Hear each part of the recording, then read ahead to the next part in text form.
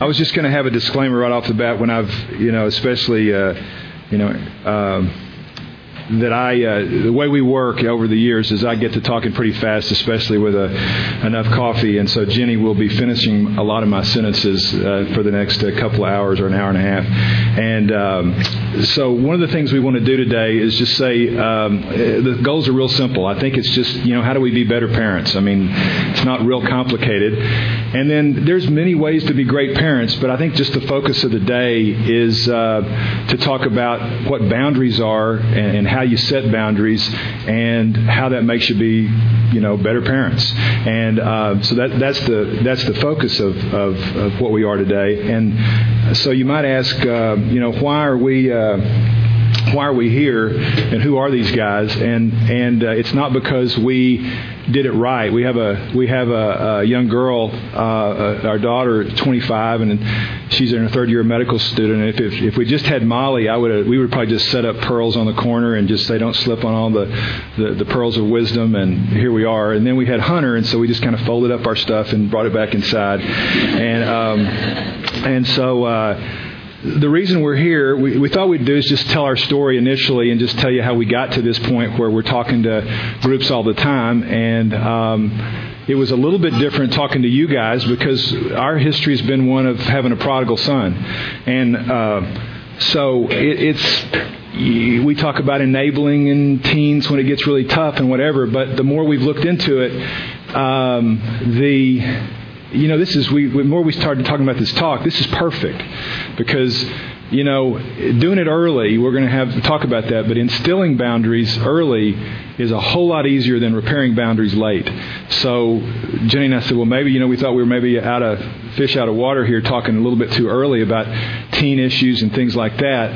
So we'll use examples that might be in future years. Maybe some of you have older kids as well, but it's not, I think the principles that we're going to talk about, they start right now, and it'll be so much easier if you do it. So the reason we're talking to you is because of all the mistakes that we have made. And that's how God works.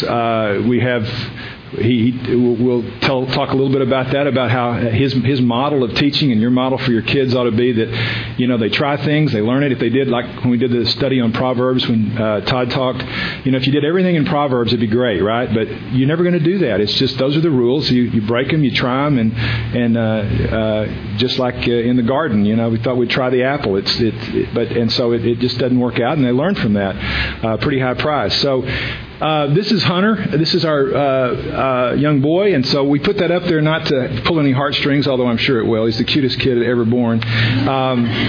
But we adopted him. He looks more like me, probably. Yeah, he favors Jenny a little bit. We adopted him when he was a couple of days old over in Garland, and we flew home when I was up doing residency in Salt Lake. And we had, part of the story is it's important. We want to tell the story because that's the reason we're here. I mean, if we didn't, I tell sometimes, say, if we had two Ivy League kids or two kids just like Molly, you would think it'd be great. And in retrospect, if I'd known both sides, I'd absolutely choose this way. I wouldn't have chosen it initially, but my life has not been boring because of this boy. And just from the issues of growing up in the South and having a biracial kid, and the issues that brings up, and having a Burns that with a greater than 6-inch vertical jump was just incredible, And so anyway, I just want to interject something here, and this is what I will do with him. But always one of the things that I wanted to say was we do have this precious child that is a biracial child that. We got when he was 2 days old, and because I had lost 2 mid-trimester babies.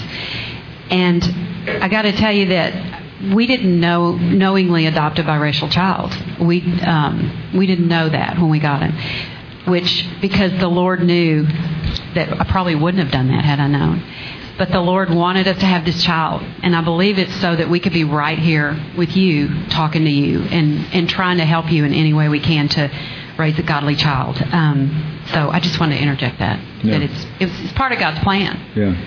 Yeah, it was set up because we had some issues, and we never thought about adoption. And I won't go into the great details of that, but it was pretty funny when we'd send home pictures, and our grandparents would go, "Are you sure?" We had one. "Are you sure he's white?"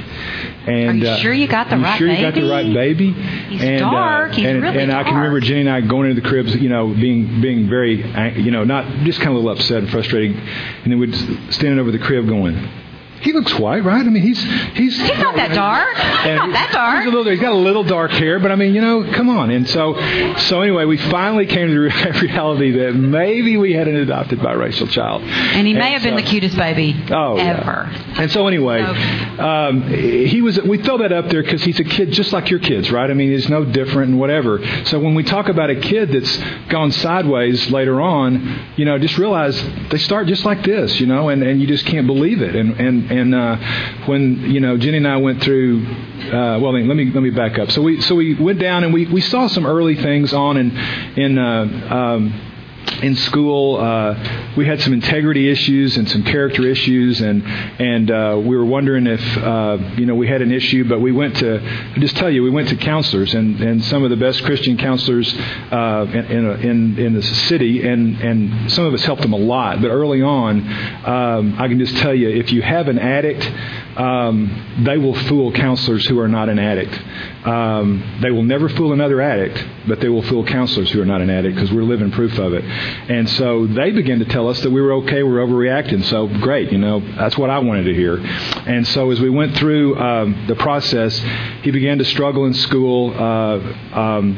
We went down the whole ADD thing, and almost every addict that you come across, or every prodigal, tends to have, you go down a learning difference thing. So I'm not saying it's not real. It's just that it's probably overdone, but it's clearly there, and there's clearly kids that have that. But we went down that whole process, and it was just so much easier for me to give him, try to find a pill that he could take and focus him and get his schoolwork done and whatever. And sometimes that's absolutely necessary. And as it turns out to this day, I can't tell you that it was necessary or not. But anyway, he started to struggle in school. He was an unbelievable athlete, kind of a world-class athlete with no training, jumped the 5th best triple jump in the nation as a senior with no training at all. Turned down a lot of D1 scholarships. We got him into a college in Missouri that was designed for kids with ADD, and spent a lot of money doing it, and he just blew up in college and got into cocaine addiction, and we turned out when he was getting voted first team all region in Dallas, which was a huge deal, in high school, he was smoking pot 10 times a day. And this is the kindest, nicest kid you will ever meet. If he's in this room, he's got a smile from ear to ear. He's a computer tech here in town. There's not a person that meets him socially that doesn't think he's a yes sir, no sir. He can quote scripture as well as your kids. And he just was an addict, and he just got sidetracked. And so it was about...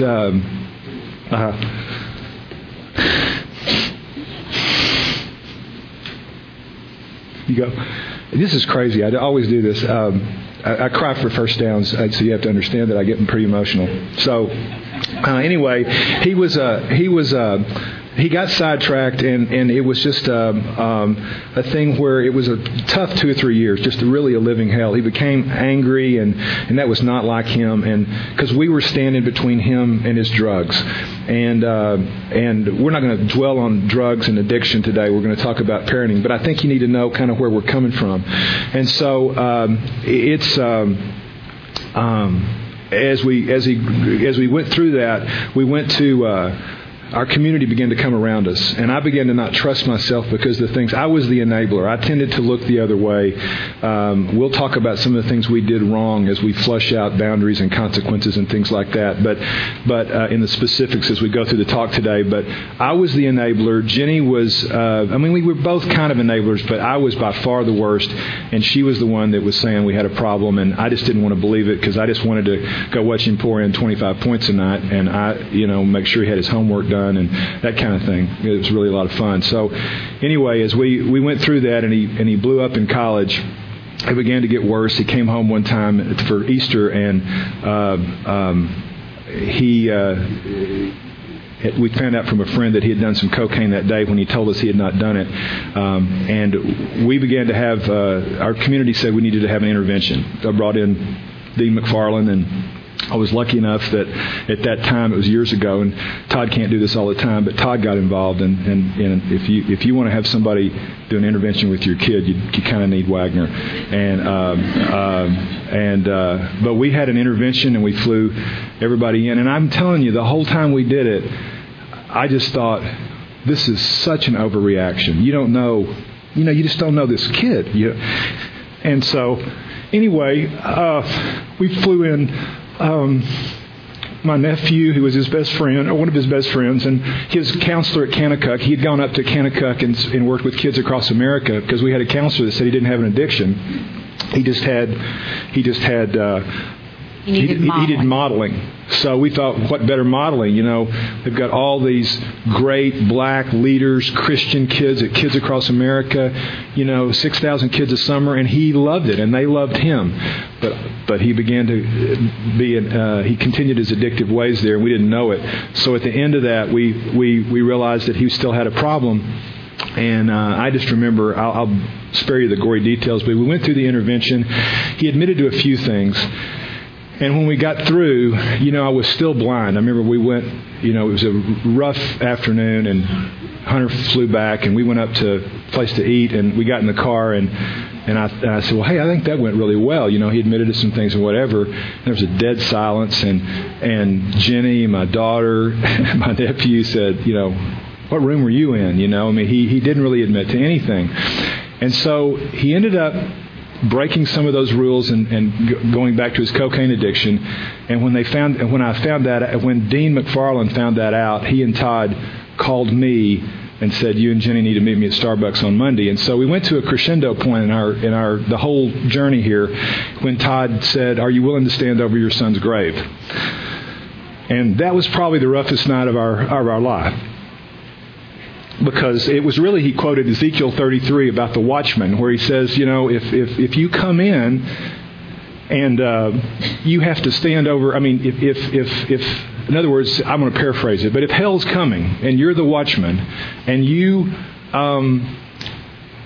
tell the people and they repent, then you will be saved and they will be saved. But if you don't, if you stand there and let hell come, then not only they're responsible for their sins, but not only they responsible, you're responsible because you didn't warn them. And so he said the only thing that you can be responsible for is yourself. So you've got to parent this kid in a loving way, which meant ripping him out of Kids Across America, which he loved. And I won't, in the sake of the time, this has gone longer than I wanted it to, but in that time, he had built to a crescendo year. He was going to do this video editing of the whole Highway 101 trip. He had worked his whole year for this. And so we gave him... So we decided that night, we went home and cried and talked about it. And because when you throw your son at that point out on the street, I'm going to tell you, there's a few things that could go wrong. Like he could rob a bank, he could rob a 7-Eleven if he needed money, he could do anything. All those things run through your eye. He could die. He could die. He could absolutely die. He could die in a drug deal. And little did we know at the time that absolutely could have happened. And so we gave the counselor like $87 for a bus ride, and he went in there and threw the counselor his keys on the speakerphone when I was on it and said, if you come home and get on the bus from Springfield, Illinois and come home, then we've got a plan for you, which was rehab and up in Montana.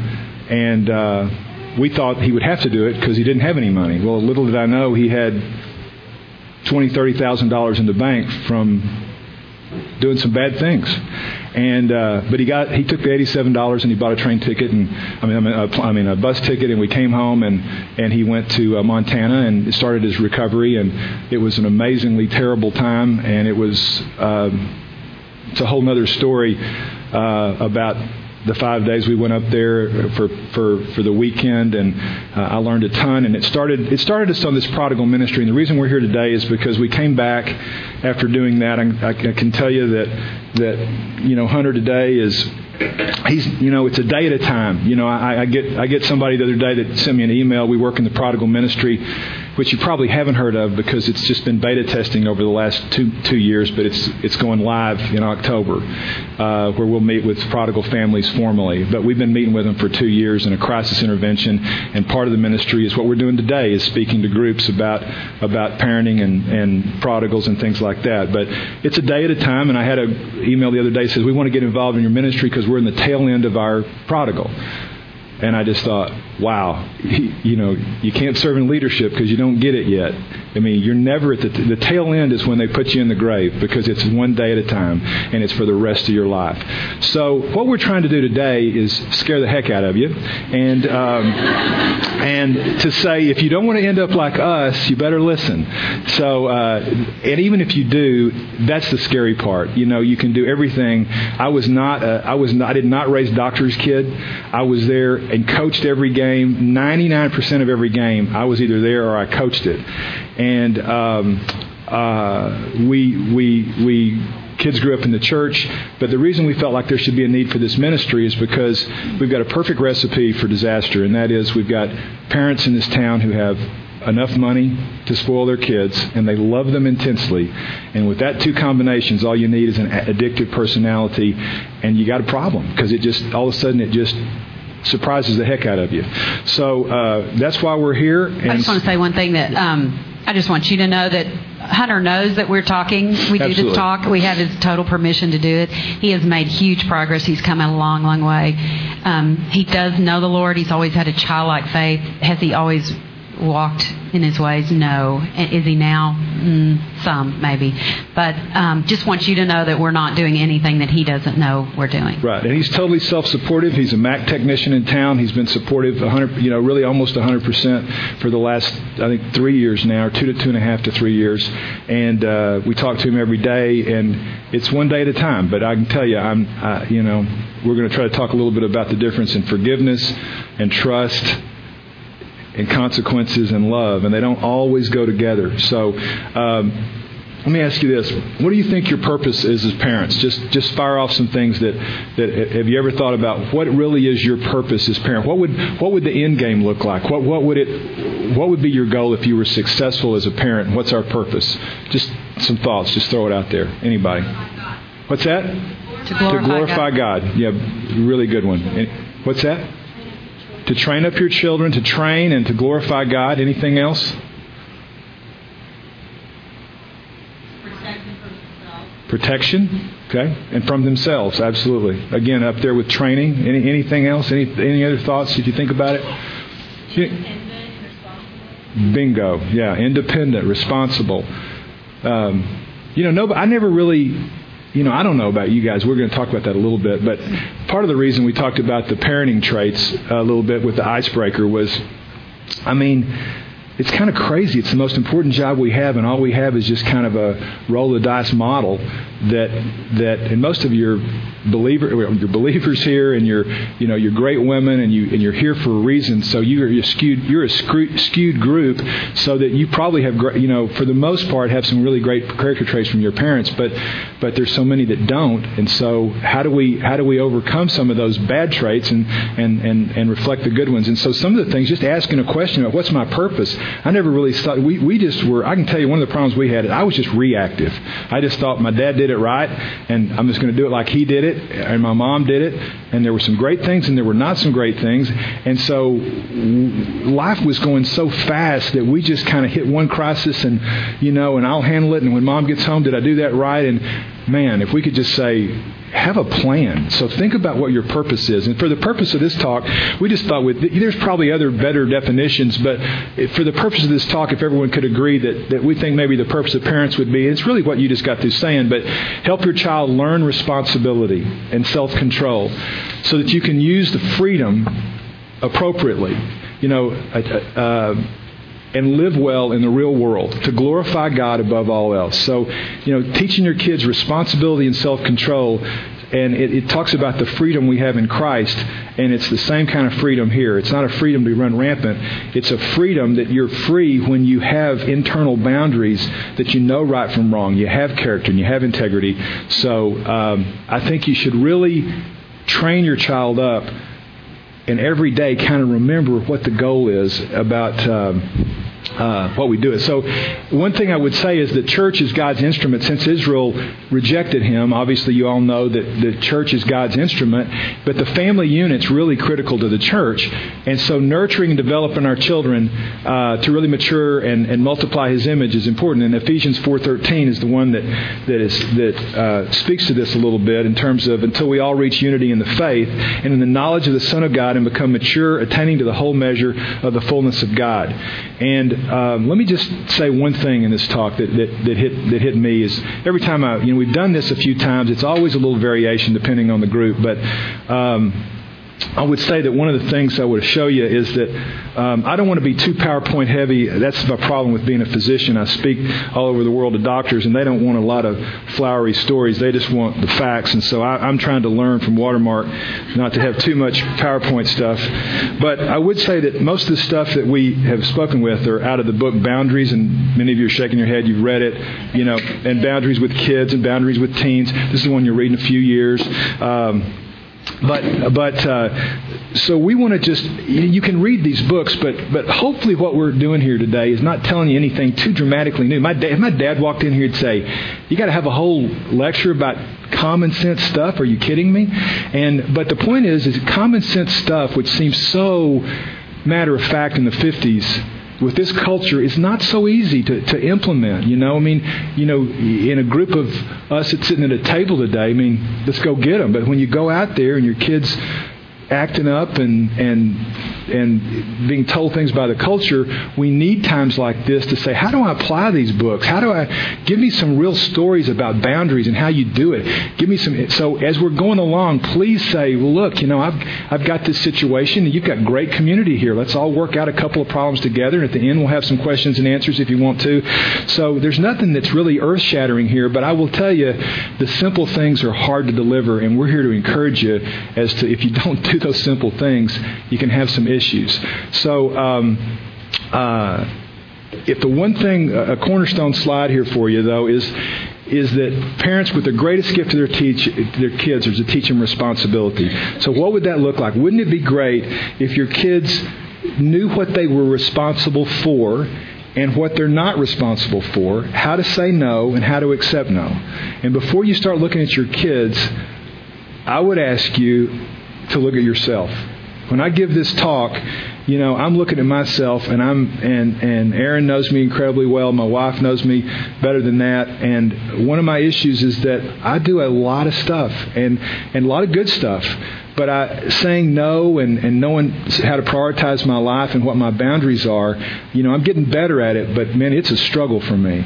And so unless you model that for your kids, there's a story in the front of this Green Boundaries book that is just, it'll probably have you laughing, because I got to tell you that it's going to be most of us in that book. That, good Christian woman, and she can't say no because she's a Christian and she's got to serve other people. And and you just end up running down a road. When can you say no, and when can you say yes? And what's okay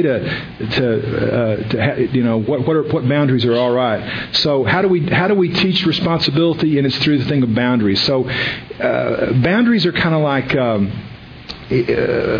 physical boundaries are easy to understand, right? It's like if you have a yard and you got a fence around it, and that's my stuff. Well, if someone told you that you had to guard some property, but he didn't give you the tools to really guard it, and he didn't really even tell you what was all of his stuff, it would be very frustrating. So it's very freeing to know exactly what you've got to guard, what is yours and what is not, and how to guard those boundaries. What are the tools I can guard my property with? Those are physical boundaries, and the spiritual boundaries are the same thing, except but it makes you. It's what is me. What is you? Where does your territory impinge on me? Where do your values impinge on me? Where can I say no to you to say I'm not going to tolerate that? And really, boundaries are not walls, if you think about it. If you have walls that are boundaries, then you're in isolation. And we're going to talk about, the beauty of this is this fits in perfectly with Watermark because it's about community and open, authentic living and reality. So it's a fence with a gate that swings both ways. Because if you have walls, then no one can get in and help you. But if you have a fence that your boundaries are well outlined, but people can enter when there's sin in your yard, and you can let that out. Think about boundaries being that way. And it's really, what is me? What is you? What am I responsible for, and what am I not responsible for? So when you're teaching your kids, try to model that, because if they don't see boundaries in your life, it's going to be kind of hard to instill those. And I think we all struggle with them. When you say no to someone's bad behavior, you're basically setting a boundary. And Jenny, you have something to say about the stakes, a little analogy. Oh, yeah. Boundaries function kind of like a tree trunk. You know, the tree trunk holds the fruit and the leaves and the roots and everything, but that tree trunk wasn't always big like that. You know, you've seen a little sapling and it has stakes around it. Well, we are that stake, you know, for our children. We're their stake holding them up, you know, so that at some point that trunk's going to be able to hold all those things. But when we give them the boundaries and the consequences, we're allowing that trunk to grow, but we've got to be the stakes there for them first. And so, you know, if kids growing up being confused about what they're responsible for and what they're not responsible for, then they don't develop self-control. And then if they don't have that, they try to control others, and they're just out of control. And I kind of had that experience. That's one of our mistakes we made was not setting those boundaries and not following through on some consequences, and therefore there was a lack of self-control there. So how do we set those boundaries? And really one of the keys is words. It's not real hard. God's a great example. I mean, the thing I love about the Bible and God and Jesus is that He never asks us to do things He doesn't do Himself and doesn't give us perfect examples for it. So if you think about God, what a great boundary setter, right? I mean, He says, this is who I am. You know, I am love. I am faithful. What I am not darkness. So He tells us who He is. He tells us who He isn't. He tells us what He likes and what He doesn't like. I like humbleness. I like repentance. I like childlikeness. You know, I don't like sin. You know, I don't like deception. So if ever there was an entity that could set a boundary, we know who God is. We know what He accepts and doesn't, whatever, and we need to be that example. So, you know, I think Matthew 5 talks about being clear about your yes. Let your yes be yes and your no be no. That was one of the big mistakes we made with Hunter and Molly or whatever. And my mom was clearly, you know, my dad would say no, and my mom would say, let me work on him. And I knew it worked that way, so I knew how to play the game. That was one of the things. I would say yes, or I would say no, and then I kind of tended to want to be more of a friend than a parent, and so that was one of my problems. So it's difficult to know where you stand if you can't communicate. So your kids have to communicate. One of the problems Hunter has is I don't really think that I've ever had in 25 years a meaningful, deep conversation with my son, ever. With Molly, anything goes. But Hunter has a problem communicating, and I think that's part of his problem. He just can't. He can talk about the Rangers and superficial things, but to have a deep feeling, talk about his feelings. I know he's a guy, but I've given him 25 years. We ought to have had a couple of talks by now. And so it's hard to sit there and talk to him about superficial things that are fun to talk about, sports and ESPN, when Rome's burning behind the scene. So being able to communicate is very important, and we're going to talk about how to get that out of your kid a little bit. So it does require a support group, right? Like, let's say you're struggling with boundaries. Okay, let's say that Erin Heather's bugging you all the time about helping her out. She's needy as she can be. She just, you know, it's one thing. You can't even raise your family because she's calling you about her problems and her mother and her kids and whatever. At some point, you know, how can you deal with that? Because you love Heather, but you got to have a little boundary there. So sometimes it's hard as an individual to see that reality, so you go to your community, right? Well, your kid doesn't have community. Yes, he does. His community is you guys. And I would just say right now, single moms have the hardest job in the world. And that's why they have to have a little community around them beyond their ex or whatever. You know, they've got to have a community to help support them. So community is important. You are the community for your child. That's their little stake. That's a little stake among the sapling. And I hope you guys work that out. So anyway, being a good parent means being active, being proactive. Don't let it come to you. I wish Jenny and I would have said, okay, what are we going to do when these kind of things happen? She gave me tons of books, when I was younger, and I just knew it all. And I just said, look, I had a great dad, Mom. I can do this. Now I'm reading all the books after I've failed and hadn't been the best parent in the world. And so I was loving, but you can't set boundaries. Let me tell you, when you set boundaries, I think one of the things you have to get over, it's a series of paradigm shifts. Don't you want to just have a family that has no conflict and everything's nice, and when things are conflicting, it's tough? That's not normal. You've got to have conflict. When you set boundaries, you're going to have separation. You're trying to teach your kids to separate. That's not easy. You're going to have conflict. So you've got to have a basis of love and bonding for them to trust that separation and conflict. So you got to love them. You got to be present. You got to be there. Be truthful. Be consistent. I was not consistent. We're going to talk about that later. And you got to be together. When I think Jenny might talk a little bit later about when Dean got us together with our prodigal issue. The first thing we had to do was write where we thought Hunter was in our own words. And it was like we were writing about two different kids when we turned it in. It was just insane. So be together, and then finally be the parent. I think that I really wanted to be a friend more than a parent. I was mentoring a young guy here in church. And I don't know I think I've got permission to use this, but I don't know if you know the Campbells here at church, but Donovan Campbell have 5 boys. I'm telling you, if you see the family, it's like perfect. It's crazy, how good they are. And they're all grown boys. They're all grown boys, but they don't have anybody who strayed. They don't have anybody strayed. No, I'm not saying they're perfect. I'm not saying that, but they're pretty good kids. And I was talking with Caleb, who's in medical school, and I said, "What's the deal with your folks?" I mean, he goes, and he never flinched, and he said, "Dr. Burns," he said, when I was growing up, there was no give in Polly Campbell. And I knew that Polly and my dad were on the same page. And that page was, and they told us over and over again, I want you to love us, and I want us to be friends, and I want you to like us. But that's not my goal. My goal is to raise men of integrity and character who love the Lord. And if we're not friends and you don't like us, I'm going to hate that, but that's not my job. So, hell's coming, because this is my priority. And I knew that was their priority. And I knew when it came down to being a friend and working them, it was never an option. And I thought, ouch.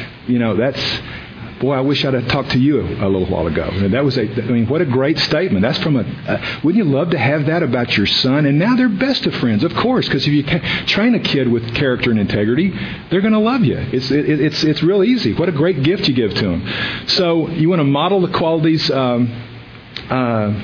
You want to teach. You got to walk the talk. I think Jenny's going to talk a little bit about that. I'm going to give you a little scenario here, and two scenarios. And the first one is this is a story about me. We'll say it's Jenny and Hunter. Okay. I tell my family one day, we're going to go to Six Flags today. All 4 of us, we're going to go to Six Flags. Yay. We're going to go at 1, we're going to leave at 12:30. And before we go, now I want you to do these chores. And I tell Hunter, I say, Hunter, you've got to finish your work in the yard before we go, because I got to turn these rakes back to the friends, all these tools back to these people we borrowed them from. So we can be ready to go by this time. And so everybody do your chores. Well, about 30 minutes later, I see Hunter hadn't done his chores. And I go in. I go, Hunter, you got to get started on your chore. You got to get this going. We got to go. Well, I wait another hour, and I go back in, and he's, watching TV. Hunter, what are you doing? We got to leave. We got to go. What are you doing? And so I go back in, and he hadn't done it. So finally, I look at my watch and say, now you've done it. Now you've done it. Now we're all going to be late because you haven't done your chore. So while I'm rushing around, we all, Molly, Jay, Jenny, Hunter, we all chip in and we do the yard work. We get it done so we can turn these rakes back in. And we're late going to Six Flags. We get in the car and we're all mad. It's not a fun trip. Okay, y'all, that's what I would do. That's what I would do. Now, let me give you another scenario. We'll say this is Trisha Kegler, okay, because she's got girls. Okay, Trisha says to her girls one morning, she said, girls, we're going to go shopping today. We're going to leave at noon. So everybody, I want you to get these chores done before we go. If you don't get the chores done, you don't get to go. Okay, so it's time to go. Trisha doesn't nag. She doesn't say, hey, you got to get those chores done. Did you do your chores? She comes in. It's time to go. She says, well, it's time to go. And I see that middle daughter here, you didn't do your chores. Oh, you made the choice not to go. The girl says, that's not fair. You can't do that to me. And Trisha says, but you had the choice. You had the choice to do your chore. You chose not to go. So we're going to go, and we'll see you later. And by the way, there's a consequence if you don't have these chores done by dinner, but surely we won't have to worry about that. We'll see you later. Bye. Okay. You see the difference? I mean, I would just run myself ragged trying to make it where, heaven forbid Hunter should not be able to go to Six Flags with us. What a mistake that was. Why not let him suffer that consequence now? You've got to be able to let your kids suffer. That was one of the hardest things. I remember, going to these little meetings with other moms saying, I don't want him to fail that class. I don't want him to, I don't want anything bad to happen to my kids. Oh, my gosh, if I had it all to do over. Hebrews 12:11 says, no discipline seems pleasant at the time, but painful. Later on, however, it produces a harvest of righteousness and peace for those who've been trained by it. Y'all, that's in the Word. We got to let them suffer the sorrow now instead of later, because it's inevitable. They're going to suffer. And wouldn't it be better if that consequence is missing a trip to Six Flags rather than losing a career or a marriage or something real serious? That's the kind of thing, I'm telling you, that's the kind of thing I would do. And as I look back on it, I could have been so in control, like Trisha, and said, you made that choice. I'm sorry you made that choice, but that's the choice you made. And then, the difference is when we're on our way to Six Flags, the focus is not on the fact that he made a poor choice. The focus is on the fact that I'm a nagging mom, and it's all on me because I'm just the mean old mom. So it's taken it off of him, and it's on me. But she has put it on the child. They need to be responsible for their actions. Yeah, and I think you're going to see that with, one of the more, it may not be Six Flags, but the everyday thing is like, a kid coming in and saying, hey, Mom, you've got plans to go out to dinner, and kid comes in and says, hey, look, in 15 minutes, we're all going to the movies, and we don't have a car, and so will you pick everybody up and let's go? And what you end up doing, typically, is dropping everything. I did. Being 45 minutes late to your movie or missing the movie and just having dinner instead. And what you have a great opportunity to say, boy, sorry that, this all happened in 15 minutes, but I've got plans, and this is my boundary. You're modeling. This is let them suffer. I want to tell you, if you could hear one thing, if I could have it all over again, I would pray for another birthday party to hold them back from, which seems like the most, how could you spare my child going to a birthday party? Because it's going to ruin our relationship with the mother. She's going to be mad because they're best friends. Quit it. Pray for a birthday party. Pray for an F. Pray for an F. That the homework's not ready. The project comes due. Okay, I want to give you another little scenario about that, because that's what he's saying is exactly true. We had a child that was very irresponsible about getting homework done. So one scenario would be where it's late at night and Hunter says, Mom, we don't have any glue. I said, where's the glue? We don't have any glue.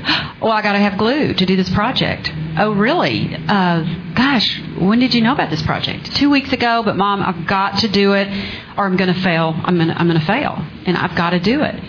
So what would I do? What I probably did was I'd say, I'm mad. I'm not happy about it, but I'd say, oh gosh, the nearest store that's open now this late is 20 minutes away. Get in the car. And you know why I did that? I did that because This sounds so silly now, and I want you to hear it because it is silly now, but it seems so important at the time. Because our son was this great little basketball player, and heaven forbid he should not be able to play in a game because it's no pass, no play. And we worked our tails off to make sure he passed these classes so that we wouldn't be responsible for the team losing because our son, who's the star, wouldn't be on the team. Well, you know what? Our son's not a star basketball player anymore. Very few go on to be professional basketball players. It's not important now. But I had such a lesson there. What I should have said was knowing that there was a pattern. Now, if you've got a responsible child, our daughter who was responsible, got her work done on time, was very responsible about schoolwork, if that had happened to her, that's a one-time thing. But I had a pattern going. My son had a pattern of irresponsibility and waiting till the last minute. Really didn't want to do it all together, but he knew if he didn't pass, he couldn't play in the basketball game. What I should have done was said, gosh, sorry, son, it's past my bedtime, and you'll just have to, do something that doesn't require glue. Good night. And that's what I should have done with my child. That's what you do. And let me that teaches him responsibility. And that's what I wish I'd done. So. And let me say one thing about that. Let me go back to some basic principles. Do you see what happened there? What happens there is, why that happened is, it was all about us. It was all about me. Because I justified it, because I guarantee you, if Hunter didn't show up, we weren't winning the game. But if he showed up, we might win the game. But if he showed up, we were winning the game. He was that good. And that was my justification. It was for others. But let me just tell you what I really loved. I loved sitting in the stands when he poured in 25, and they go, boy, that Hunter's something. I go, yeah, man. Got my genes, And we got him through that class. So and the fact was, it was all about me, right? I had lost perspective of what I was really to do. I had an opportunity to teach him responsibility so that when he would have freedom and have internal boundaries, and it would have been a small price for it. I pray for an F. So don't miss those opportunities. They're not as big a deal. And I'm going to tell you, the reason you need community and the people sitting around you is when it comes time to not do that project, you're going to have to call somebody and say, tell me I'm doing the right thing. Give me strength because I need to go get that glue. And you don't. Okay. All right. Get the glue. It's a long race. Okay, we got to speed it up, baby. We're never going to get out of here. All right. So discipline's a tool to develop boundaries. And we've talked about this. The whole process is instilling boundaries. We've never talked to a group this early, but you see how we're excited about it, because if you instill them, it's so much easier than repairing them. And the earlier, the better. So one thing I wanted to... This is really a very important slide. Again, another one that I would really like for you guys. I know these handouts are not quite in order, but Jenny changed them. We just been praying about it, and we changed a few. So bear with us. You've got more than what we're delivering, so don't feel like you're being left out. Okay, you got more slides, whatever, for the Type A people out there. So, and I'm right there with you. So, but trial and error is God's model, right? It's how it works. So, I think that when we talk about life is a series, one of my favorite concepts is that life is a series of paradigm shifts. We say at a certain time, I'm never going to raise my kids that way, or I will never do this. Well, hang on, because when you get there, you might have to eat those words. And so what I'm trying to say is shift. Some of you have this down and you could give this lecture, and for that I apologize. But I would tell you that probably most of you would kind of like to go get the glue, and that so I see some shaking heads, yes, and slumping in their chair. But the fact is that if you get the information and you apply it poorly and make mistakes and you learn from it, that is God's model. C.S. Lewis says pain is God's instrument for shaping us, right? And so it's the same with our kids. So if you think about this for a minute, if you actually anticipate that hell's coming, that your kids are going to make mistakes, and that's part of the learning process, and it will disrupt the family for a day or two, but it's a great opportunity. Do you see how you shouldn't be afraid of that? It's just going to happen. So, and if it doesn't happen, then you're creating this wonderful, superficial, unreal environment that is kind of manageable but you're not teaching your kids to be responsible. There's got to be a little conflict. The first time we had conflict in our community, I told Jenny, I said, if this is what Watermark community is like, I'm out. This is too hard. This is crazy. And over the next couple of days, we worked through it, and we went, wow, I'm closer with those people now than I ever have, and that's no longer an issue, but you've got to burst through those problems. So I think we've talked a little bit about this, but external boundaries designed to develop internal boundaries. Good discipline always moves the child toward more internal structure. But the slide I want to talk to you a little bit about is this one. This is another one of those paradigm shifts. If you think of what's that? Oh, yeah. I left out a really good story about instilling versus repairing boundaries. This is a really good story, and I forgot it. This is a story that seems so simple, and I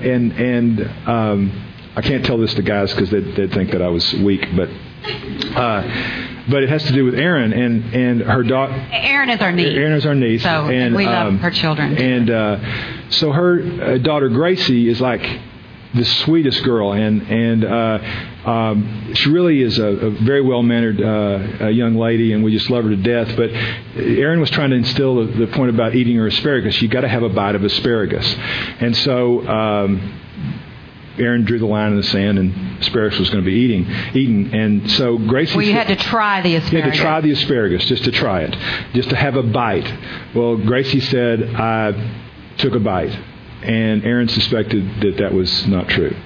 So she asked her again, and she said, and then she admitted. She said, no, I didn't, Mommy. And she broke down, and she was very repentant. And but nevertheless... Erin said, there's got to be a consequence. So she put her in timeout. Put her in timeout over an asparagus issue. And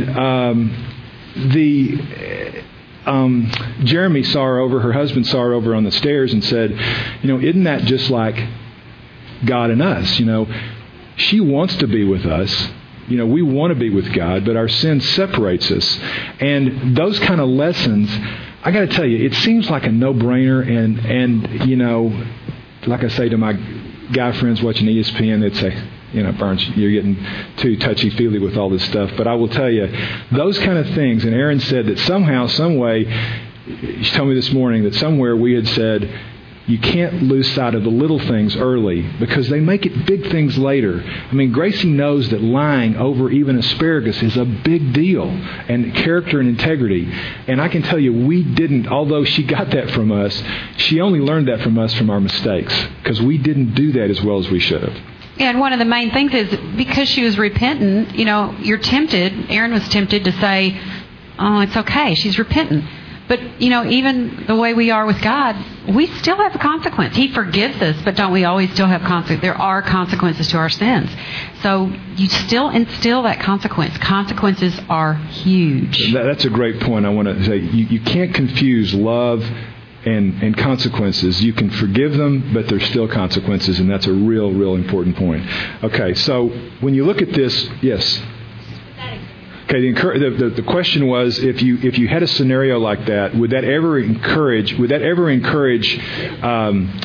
not telling the truth because she got punishment? One of the things we're going to talk about, it's hard to say no sometimes, or it's hard to be truthful sometimes because of the fear of punishment.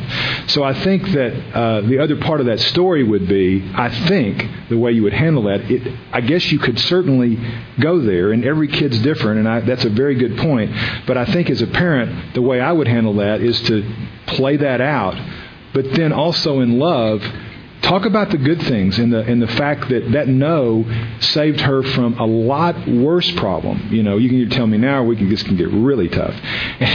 But you could tell her how proud you were of telling the truth, and that you could avoid. So she avoided much worse issues by doing that. She gained your trust by telling you the truth. Okay, and that's something you'd never want to lose with your kid. I trust you now, Gracie. And going forward, you can trust me. And if you would have told me the truth initially, then we would have avoided timeout altogether. We would have still had an asparagus issue, but we wouldn't have been probably in timeout. I would say the key there may be consistency. Yeah. Consistently, when they're caught in a lie, there is a consequence. And I think, as we talk about, as they soon figure out that, life goes better when I tell the truth. Things go better when I tell the truth. Things don't go so good when I don't tell the truth. That's part of the learning process of the consequences. We had a child that lied. Hunter lied from the time he was little, and I wasn't consistent in the lies. Right. He continued to do it. Gracie's not a liar. She made him. She did something wrong, but she learned from it, and that's the whole key. Is I don't think that my answer to that would be probably not. Most of the time, no. I think that a child who's consistently given consequences and taught boundaries will learn sooner than later that lying's not going to get them what they want. Yeah. So when you look at punishment and discipline, again, it's one of those paradigm shifts. I always thought that discipline was a tough time in the house. Punishment's tough. It looks back. It's a payment for wrong. It's almost an attitude. I'm angry. I'm going to punish you. And it doesn't really leave a whole lot of room for growth, right? Ultimately, 6:23, the wages of sin is death. Death is kind of God finished punishing us on the cross. If you think about it differently, discipline is an opportunity. So if you think about that, it's a different way to approach it, right? It looks forward. We learn from it. It's an opportunity. It uses consequences to teach. The only danger in discipline is consequences, right? It's not isolation and judgment. So again, I'm just trying to give you encouragement to discipline your child, and loving them is disciplining them. So, because ultimately, when you teach them responsibility and to be responsible, one day when you're gone, they're going to have to face the ultimate judgment at the seat of Christ. So that's your goal. Keep that in mind, and it makes it easier, to not go get the glue. One other thing I want to say is we're parenting for the future too. One thing I didn't think about when I was raising my kids was that they're going to be adults someday.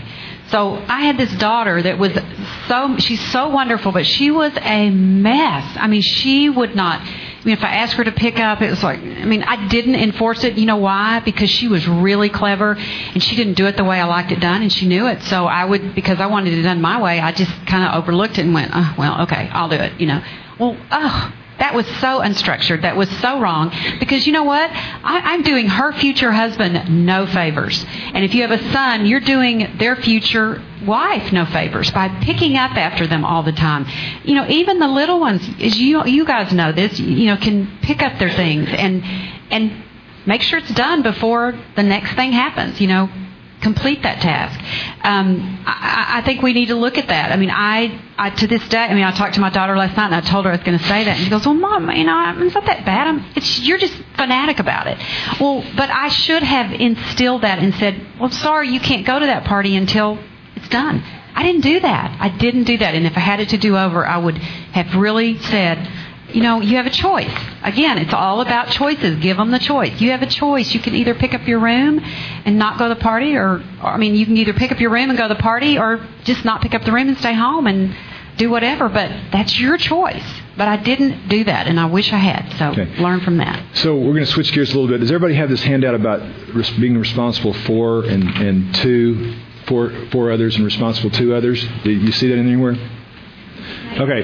Is that so the pink sheet. So what I want you to do is real quick, I want you to fold that where you have, just in the middle, where you have responsible for others, and I want you to look at that side of it, just that side alone. This was something that was handed out to us by a very wise counselor that we had. We've got a whole list of them, I know. So one of the things I did when I walked in, the very first counseling session, I walked in my tie. After when Hunter was off at treatment. When Hunter's in treatment, he's up in Montana, and we walk in to kind of figure out what all this addiction thing's about. And I went into surgery because I like to see a problem, I want to fix it, and I want to move on. That's my personality. So when I sat down, I remember sitting down in the chair and saying, he was talking a little bit of that, and I said, well, let me just ask you something. And I know I'm not going to hold you to this, but, just about how long does one of these things kind of tend to when's it going to be all right? Take to work this out? When's it going to be okay? When's it going to be okay? And how long does this kind of play out? Is it a year or two, something like that? And my life began to change with the answer, because it's never over, and it's never over. An addict is a lifetime deal. And then he handed us this, and it really began to change our lives. And even though you don't have an addict, or you don't have a prodigal, our kids are all prodigals. We're all prodigals unless we're walking firmly in the Lord. We're prodigals. So if you're responsible for others, think about your kids, then there's a huge control issue if you're responsible for your kids. I try to fix. I try to protect them. I try to rescue them. I try to control them. I carry their feelings. I don't listen. I kind of join in. And what that makes you do is it makes you tired. It makes you anxious. You're fearful. You feel responsible. You're angry, guilty, embarrassed, lonely, rageful. Am I hitting any kind of,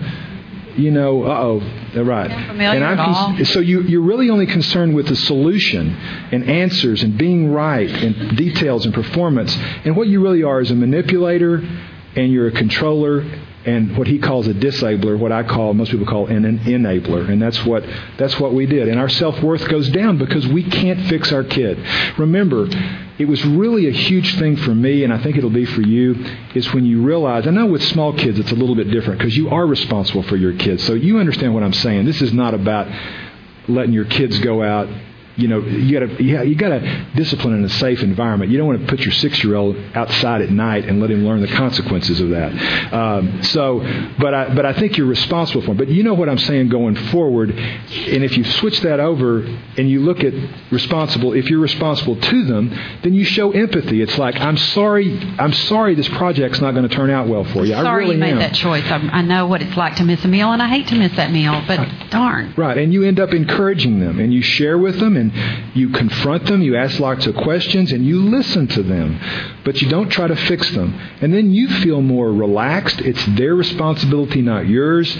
You're more aware of reality. And you start relating to the person and not the solution. You keep the eternal goal of parenting in mind, and that you just say, that person has enough to make it. I have to discipline them and let them learn from their consequences. So you become a helper, a guide, a friend, and your self-esteem goes up because you see them improving as a child. So this was a huge paradigm shift for us because we were firmly entrenched on the left side of that. And I'm going to skip the enabling thing. You can read that. Is that the good part? Okay. All right. Can't skip the enabling thing, she said. All right. So anyway, we fix enable. They make us look bad, right? This is really, we enable because it's all about us. They make us look bad. We hope to gain something from them in return. Their love, their obedience, their manipulation. We're motivated by guilt because now it's our kid and we must have done something wrong, and we don't want the neighbors to find out our son's an addict or our son flunked out of school, or we don't want why did he not show up at the game tonight? And, you have false expectations. My parents are going to get me out of anything. And it prevents brokenness, and it teaches irresponsibility, and that's what I did. Okay, I'm going to tell you this story because this is a huge story in our journey here.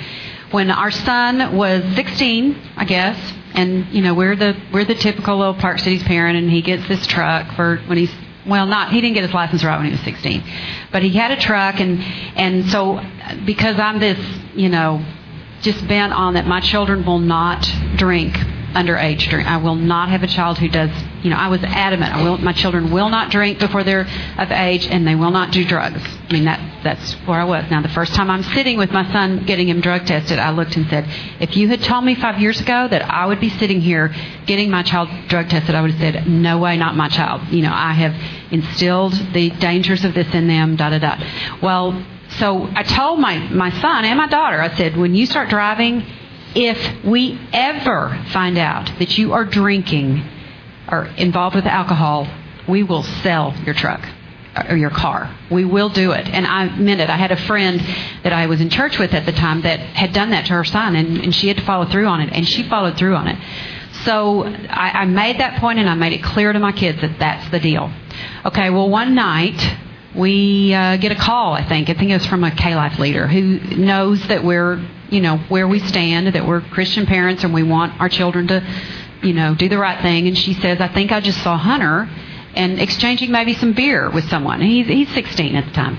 So I call my husband and I tell him, and, I used to play private detective, and we'd go out and check on him and stuff and try to find it, and try to catch him, So Jay, he had some trouble with his car this night, and he calls Jay. He's got a flat tire. So Jay goes out there, and he's down there with him looking at the tire, and Jay kind of smells something on his breath, and Jay says, "You've been drinking?" And it's pretty obvious. And he said, "Yeah."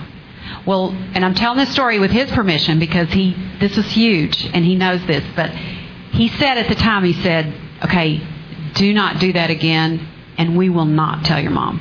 We're going to keep this between us, but you got to promise me, right, that this won't happen again because you know the deal."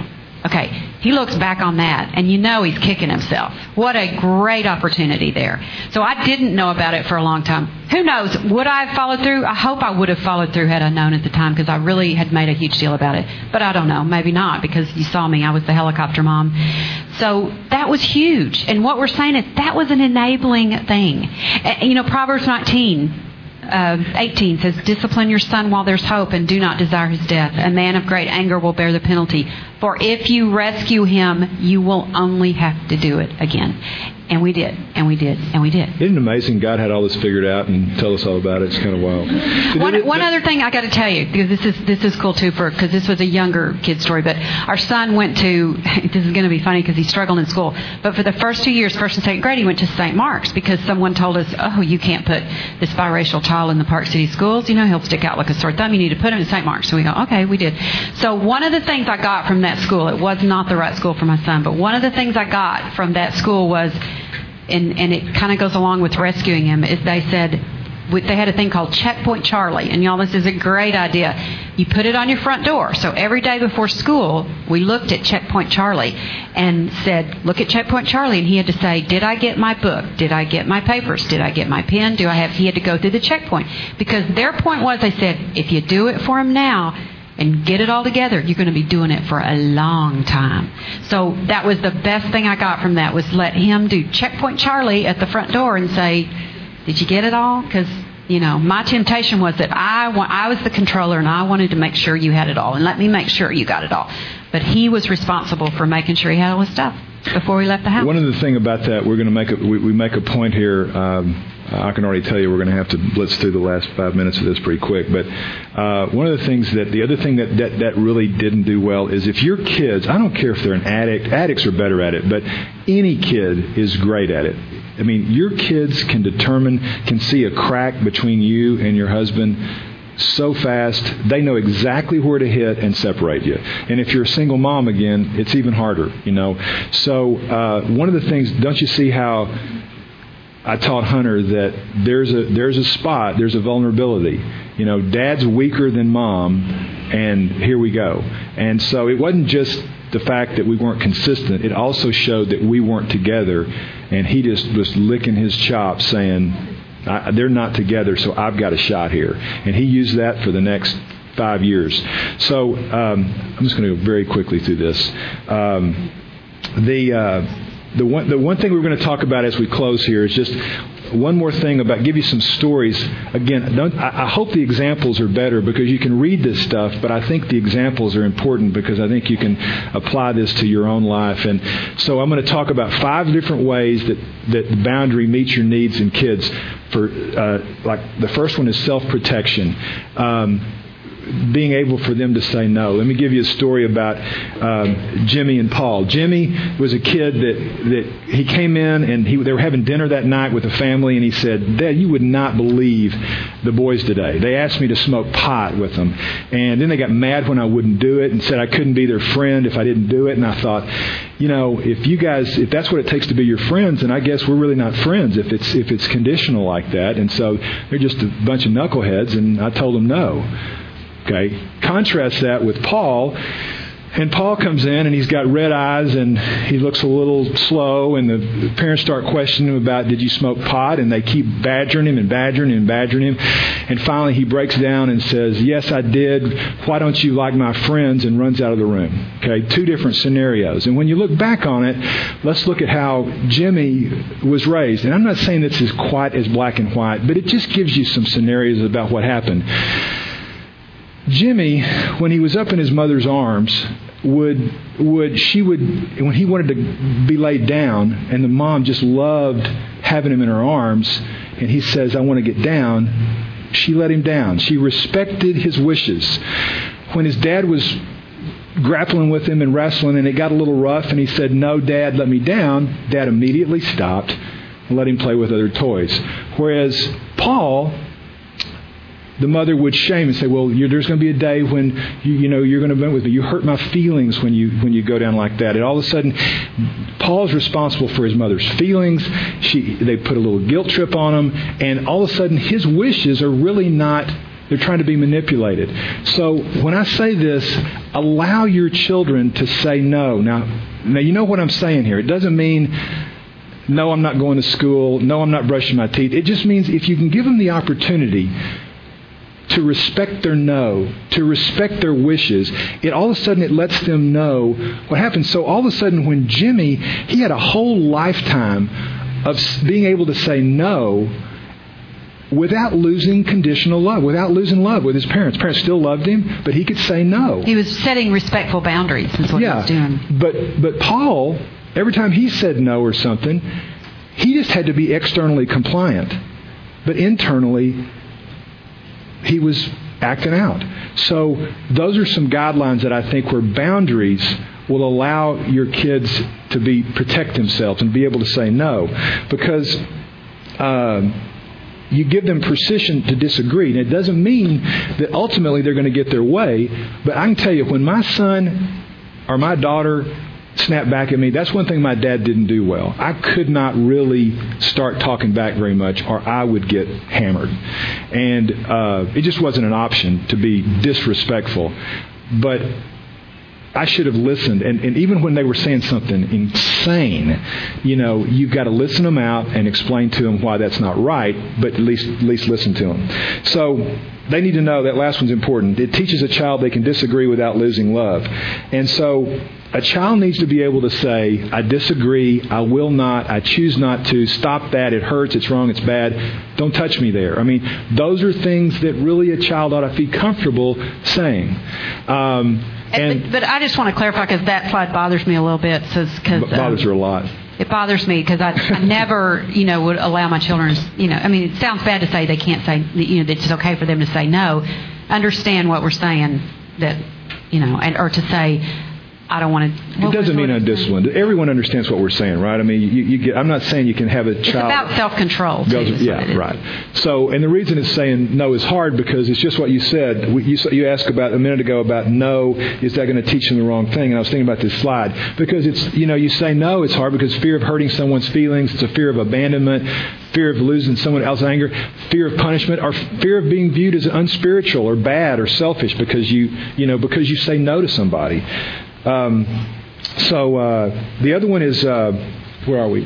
Taking responsibility, for one's own needs. I think I'll skip that story in the sake of time.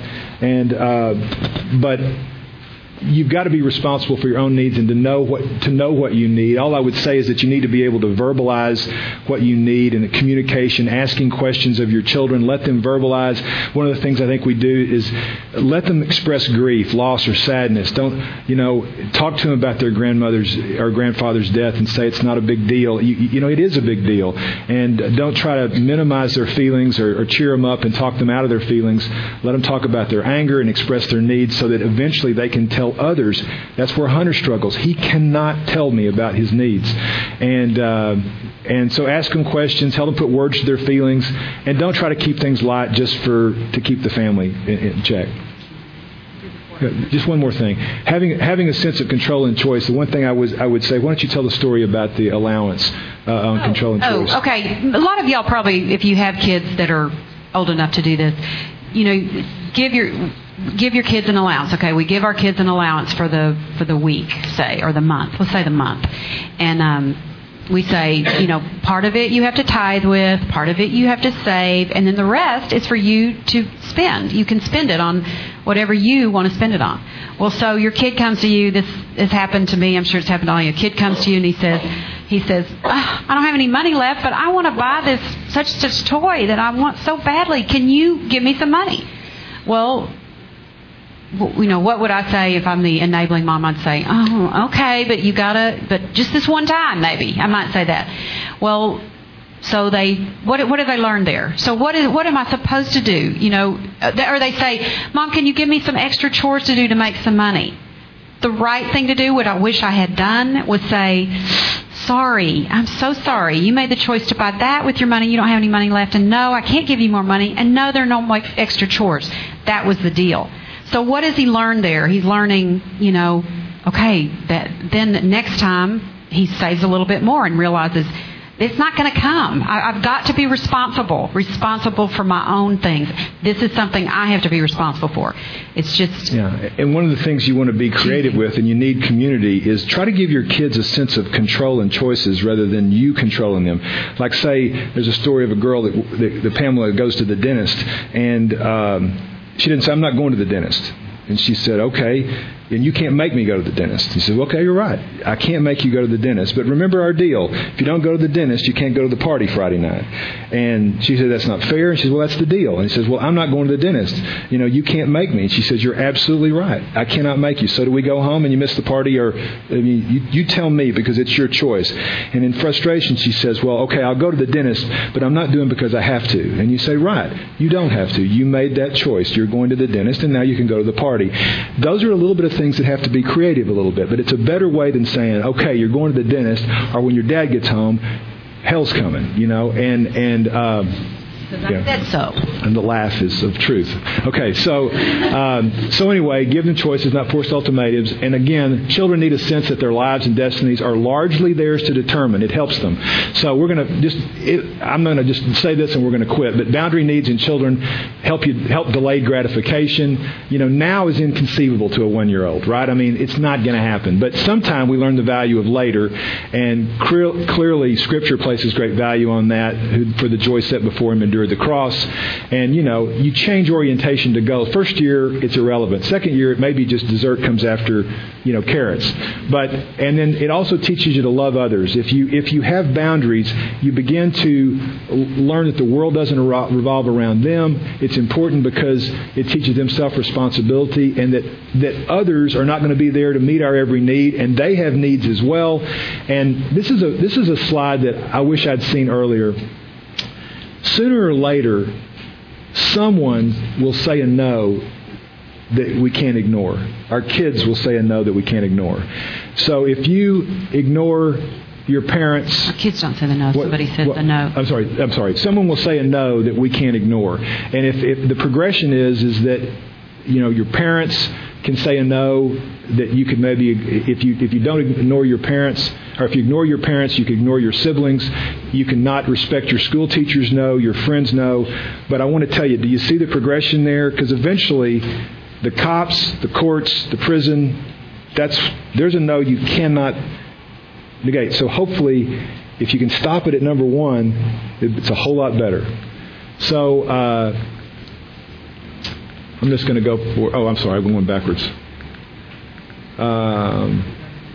So anyway, this is the last 2 or 3 slides. Unity of parents. You got to be on the same page. Kids can work their way into the smallest crack. And I talked about single parents and community. The importance of community is just you can't underestimate that. It gives you guidance and wisdom, and you just get centered in reality. You need encouragement. So the 4 anchors in summary is: in love, you say, I'm on your side, but you're not responsible for them, you're responsible to them. You give them truth. I have rules and requirements. These are my boundaries, and you have to respect them. But you've got freedom to choose and respect, to reject the rules. And the reality is this is what will happen. So I hope that's been of some help. It's kind of we had to speed up a little bit, and sorry for the stories, but I think we still have some time for some Q&A. I just want to say one quick thing. We talked about these books. These books are great, and there is so much Scripture in these books. But as we all know, the whole workbook is in our Bible, which is absolutely true. We know. So it's all there. One of the funny things is I do funny how God showed me this is that in the middle of Hunter's struggle, I was I do a little thing at Good Morning Texas once a month, and I was down there. We're in the green room, and this guy was sitting across from me, and I said, "What are you talking on?" He says, "I'm talking on. I wrote a book." and I'd never heard of the guy. And he said, I said, what is it? He said, it's called Boundaries with Teens. And I said, oh, really? And I said, he said, yeah, I'm a psychologist. And I said, yeah, right, you know. So I talked to him. I said, well, you know, I'm struggling with a kid with addiction right now, and boundaries are kind of important. And I said, but, you know, I'm not sure I could use it because, you know, I was going to be this Christian guy, you know. And I said, but I've got to do it. I'm doing it through my church, and my faith's important to me, and you know, it's got to be biblically based, you know, because most psychologists, you know, or a lot of psychologists are not biblically, not most, but some of them are not.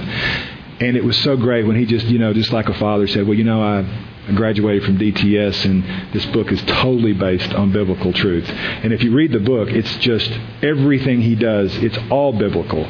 So God put us together in that room, and for the next 30 minutes, we were just on fire together. And it's just amazing how God's worked through Hunter's story. And, you know, this month we finished the third part of our prodigal ministry, where when parents are struggling, we've met with parents that are in crisis for 2 years. We have a leadership team that does that. We talk about to groups like yourselves, and then finally we're going to have a weekly meeting that, in conjunction with CR, where families can come and express their issues, and they can meet weekly, because so many families have expressed a desire to do that. So this ministry is where Jenny and I feel like we need to spend the next few years and stage of our life, and so we're very grateful for Hunter and all the things he's taught us, and so hopefully some of that relates to you guys. So any questions and answers? Yes. Does somebody want to give her a suggestion on that? The question was, did anybody hear the question? She has a 2.5-year-old that is kind of throwing some tantrums. Very, very, when he gets frustrated about